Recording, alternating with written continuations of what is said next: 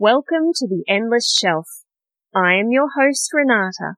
Each week, a book lover adds a kid's book they love to our shelf. But before they tell us all about it, I need them to answer some important questions that twist their minds into a pretzel. Now, I know those of you who listened last week might be thinking, how was that meteor shower? Thank you for asking. That's so thoughtful of you. Well, the meteor was lovely. We got her nice and clean and ready to just shoot off into the sky all shiny. I helped her get those hard-to-reach spots, and she was very grateful. So thank you to Sharon. Her kindness was just out of this world. A stellar podcast guest. Among a constellation of very fun and understanding guests, she is a shooting star. Okay, enough space puns. Let's get to know this week's guest. Emma Greville is a freelance editor, former ESL and literacy teacher, and mum. She has travelled all over the world and lives in Victoria with her kids, chooks, and cats. Emma actively gets her books out into the world with workshops, presentations, and school visits, and is very passionate about helping kids hold on to a love for reading and writing. The book we are here to talk about today is the beginning of a middle grade fantasy series, and we're so excited to get more Lorekeeper books to read in the future. Welcome to the shelf, Emma. Thank you very much for having me. It's great to be here. What do you love about kids' books? Well, there are so many answers to that question, aren't there? I could be here all day. First of all, I think kids are brave all the time. Kids are always doing brand new things every day. They're going to school and learning new things, meeting new teachers, meeting new friends, doing sports. And I think because kids are always doing new things, you can have a child character in your book and you can make them do crazy, amazing feats and daring deeds that as a grown-up, you wouldn't be able to. A grown-up would just say, no, thank you, that sounds really dangerous, so I won't do that. But if you've got a child character, you can have them jumping through portals into new worlds, and your readers, because they do new things all the time as well, go, yeah, I'd do that too. That's a really exciting thing to be able to write about. Yeah, there's that special freedom we get to access as writers of kids' books. Would you rather have frog legs or a frog's tongue? I think frog's legs, because being able to hop huge distances would be, well, economical, because you wouldn't need any petrol. It would be really fun. You could miss all the traffic jams, but a frog's tongue, I don't have a great desire to eat flies. It's not high on my list of things I want to try, so you can keep the tongue and I'll take the legs. No, I think the legs have to be a winner for most people, right? Yeah, I would think so. I'm trying to picture how it would be useful. I suppose you could grab something from the shelf over there and fling it back to yourself with the tongue, but that's about it. If you've got frog legs, you just jump over to the shelf and straight back. Quick as a flash, I think. Yeah. If you found an enchanted treasure chest with a message engraved on the lid, and it said, if you leave this chest locked, it is full of chocolate. But if you unlock it, you will only find fleas. What do you do? I might turn it over and take the screws out from underneath and take the bottom off and pull the chocolate out from the bottom, because I think technically that's not unlocking it, so I think I'd get away with it. Excellent. That is fantastic solution. I love that. With the screwdriver that I carry around in my pocket. What's the strangest place you've ever gotten an idea for a scene? Well, actually, the idea for my whole book, it came to me when I was teaching English in South America, and at the time I had no thoughts of writing at all, and I fell asleep on the couch at lunchtime during the siesta, and I had an amazing vivid dream all about this young girl and her sidekick and a crystal mountain, and that was 20 years ago, and that stuck with me Wow. until finally I started to kind of piece it together and came up with Raine in the Underlands. But that was the first little scene. Wow. I knew there was this mountain and this girl, and that had to come together. That is incredible. What an amazing story to be in the background. Yeah, the very first moment. It was, That is so dropped cool. into my head. Wow. Every month on my website, which is emgreville.com, there's a free monthly writing prompt competition, and you just hop on there, look at the month prompt. It might be a picture, it might be a sentence, a character, a situation, just whatever I feel like that month. Write a story and email it to me, and I post the winner on my website. And my favorite story of the whole year I will choose in January next year and invite that writer to collaborate with me on a character for book 2 of Raine in the Underlands. Wow. That is such a cool idea, and I bet there are lots of writer kids listening who are going to want to give that a go. Absolutely. I do hope so. I love reading their stories. It's great. Yeah, that's excellent. I love the splashes of humour in your writing. Do you find it natural to weave those moments in the more serious stories? I do. I think it's natural to me anyway. I tend to approach life with as much humour as I can. But I do like to think about some important issues in my book. So, there's complicated family relationships, feelings of low self-esteem. And if you just write about that, it's not very fun to read. So it's really important to weave the humour in. And I love a book that makes me laugh. What do you love particularly about the fantasy genre?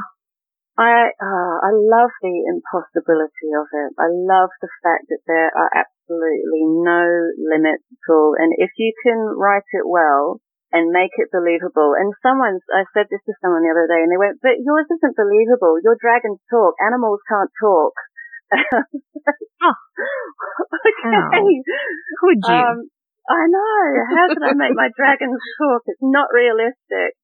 But that's what I love, is that if you write it well, people will believe the most unbelievable things. And your imagination is the only limit. So it's really exciting to see how far you can go. And secretly, I want to be a witch. I want to be a warlock. I want to be a vampire. I want to be all the things that I write about. Fantasy has to be one of the most challenging genres, though, particularly in middle grade fiction. How did you go about building the world for the Lorekeepers series? Again, it gets down to lots of notes. Everywhere there are notes. I have actual notebooks about the world building because it does have to be cohesive and people pick up on things that don't fit. So you've really, really got to be meticulous in that. And 1,000 rewrites. At least 1,000, possibly more. And I still had my editor at the end go, but this doesn't fit in with this bit. You've changed this. And so as much as I tried to make it completely perfect, right up until the end, there was the odd little slip up. So you do have to be really, really careful and just hope that if you do get something slightly wrong, your readers will forgive you because we're only human. Yeah. Do you have a way that you keep all the information about this world that the story is taking place in somewhere? Like, how do you have a really strong picture of it in your mind?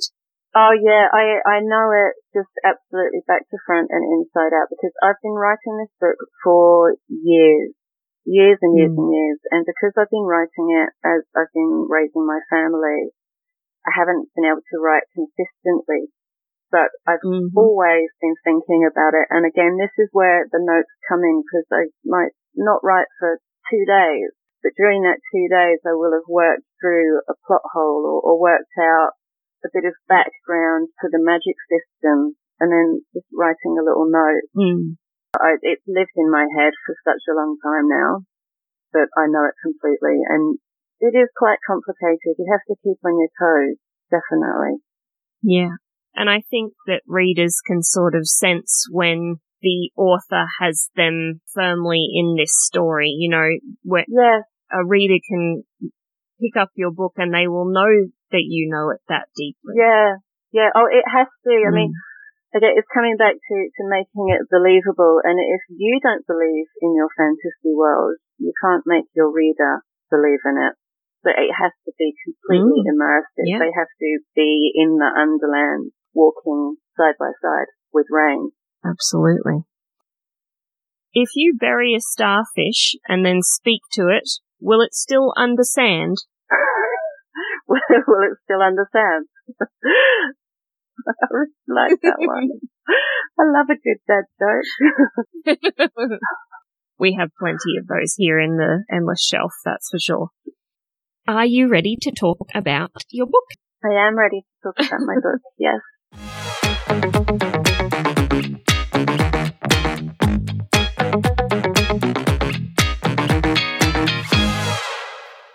Paint your picture. All right, so we'll start off outside on a rainy winter's afternoon, and Raine is just sitting outside her house reading. Not very happy. She thinks her nose is too pointy. She's cold. She'd like to go inside, but her mum and stepdad are having an argument, so she's just sitting outside. And then a huge man appears out of nowhere and sits down next to her, and he says he's called Uncle Johnny. But Raine, she's pretty sure she doesn't have an uncle, and this man is a bit odd. He talks to his bag like it's a pet, and he says that he knows Raine's dad, but that's impossible because her dad went missing when she was a baby. And then it gets weirder because when they shake hands, Raine has an out-of-body experience and she whooshes up off the pavement and crashes straight into a chimney. And then, but the weirdness doesn't stop there. That's just the start. When she returns to her body after Uncle Johnny has whispered something into her ear, she shoots a blue flame from her finger and straight through her front room window. So her stepdad storms out and he's furious. And he punishes her by locking her in the basement. And it gets weirder because in the basement she finds a lost, cursed baby dragon. So she promises to help this baby dragon find his way home. But instead of doing that, she accidentally rips a tear in the fabric of the world and falls out of our world and into a different world populated by dragons who have been cursed by an evil witch. So they can't breathe fire anymore. All they can do is these disgusting, horrible smelling smoke burps, which they just burp smoke all the time, and it stinks. It smells horrible. So they would like Raine to help them out and to reclaim their world from this witch who stole all their gold and cursed them so that they can't breathe fire. But Raine doesn't really want to do that because, you know, she's just an ordinary kid and this quest sounds a bit scary and a bit dangerous. Mm-hmm. But, of course, is she just an ordinary kid? After all, she did just shoot a blue flame from her finger and she tore a hole in the world. So things are definitely a little bit unusual.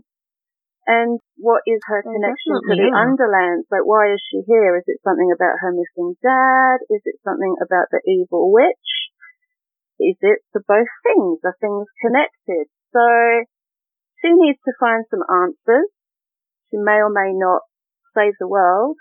And all she has to help her is an unreliable magic encyclopedia, a smelly baby dragon, and a very, very grumpy monkey. Yes, I noticed the monkey very quickly. What a character. People do like the monkey. The monkey is actually my toy monkey that was in South America with me when I had the dream for the book. Wow. Everything is connected. So, yes, Monkey is my 25-year-old toy monkey who's made it into my book. So tell me more about this encyclopedia. So unreliable magic, did you say? It's is an unreliable magic encyclopedia. So, Wow. in our world, it's just an ordinary book, and it falls through the gateway with Raine when she falls out of our world, when she accidentally tears this hidden gateway open, and she falls down with Monkey and the book. And on the other side of this gateway, everything changes. So her book becomes a magical encyclopedia, which she uses as a guidebook, but as the book goes on and as she develops, it becomes less and less helpful. Oh boy. Okay. Right. But also she needs it less, I suppose. She does, and it is more about trusting her own instincts rather than relying on others, because it's a coming of age journey of self-discovery. Gradually the crutches that she's using as she gains confidence kind of fall away until, at the end, can she do this by herself? I'm about halfway through book 2 now, and things have taken some twists and turns that I wasn't expecting. So it's been a delightful Isn't it nice surprise. when it surprises you? Yeah, it's so funny when these characters that come out of your head just do something completely unexpected and just go like, oh, we're doing that, are we? Okay, let's see where it goes. Yeah. It's hilarious, but I don't understand how it works. They take on a life of their own. Absolutely. And you're just along for the journey. Yeah, they're real people and they're just dictating. Apart from Monkey and the baby dragon, does she make some more friends in this special world she's visiting? She meets a lot more creatures, and some of them are friends and some of them are foes, and not always easy to tell which is which. There's some really fun characters in there that I had a lot of fun writing. Okay. Is there a particular foe that we're chasing in this first book? Yes, there is the sorceress. Her name is Morrigan. Oh, did you hear that? I did. What was that knocking? Hello, can I help you? Excuse me, miss. Is this your cave? Yes, it is. I'm Sergeant Martin. This is Constable Sparks. We're with the Fairy Tale Police. If you have a moment, we need to speak with you. Oh, my goodness. Okay, just a moment, please. Of course. Oh my goodness. Emma, what? It's the Fairy Tale Police. Oh dear. Okay. I think I'm going to have to go. I'm so sorry. Yeah, okay. Oh.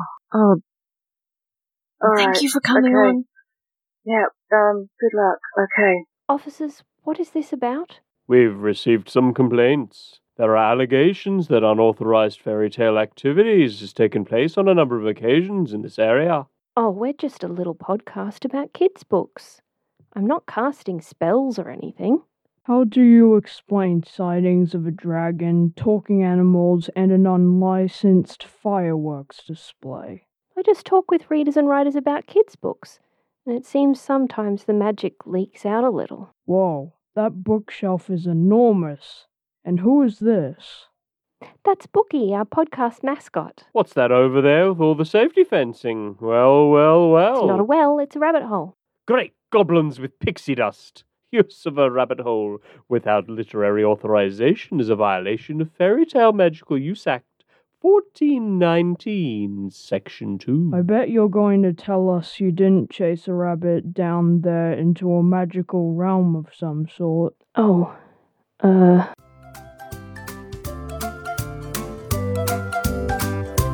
Thank you for listening to The Endless Shelf. Renata can't host the podcast right now because she's facing some unexpected legal trouble.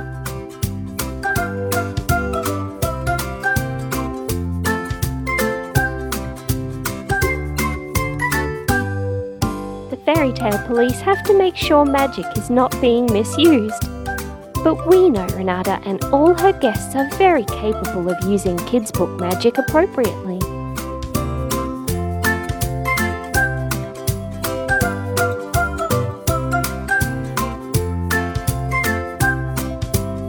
Make sure you go find Raine in the Underlands by Emma Greville. It sounds incredible, doesn't it?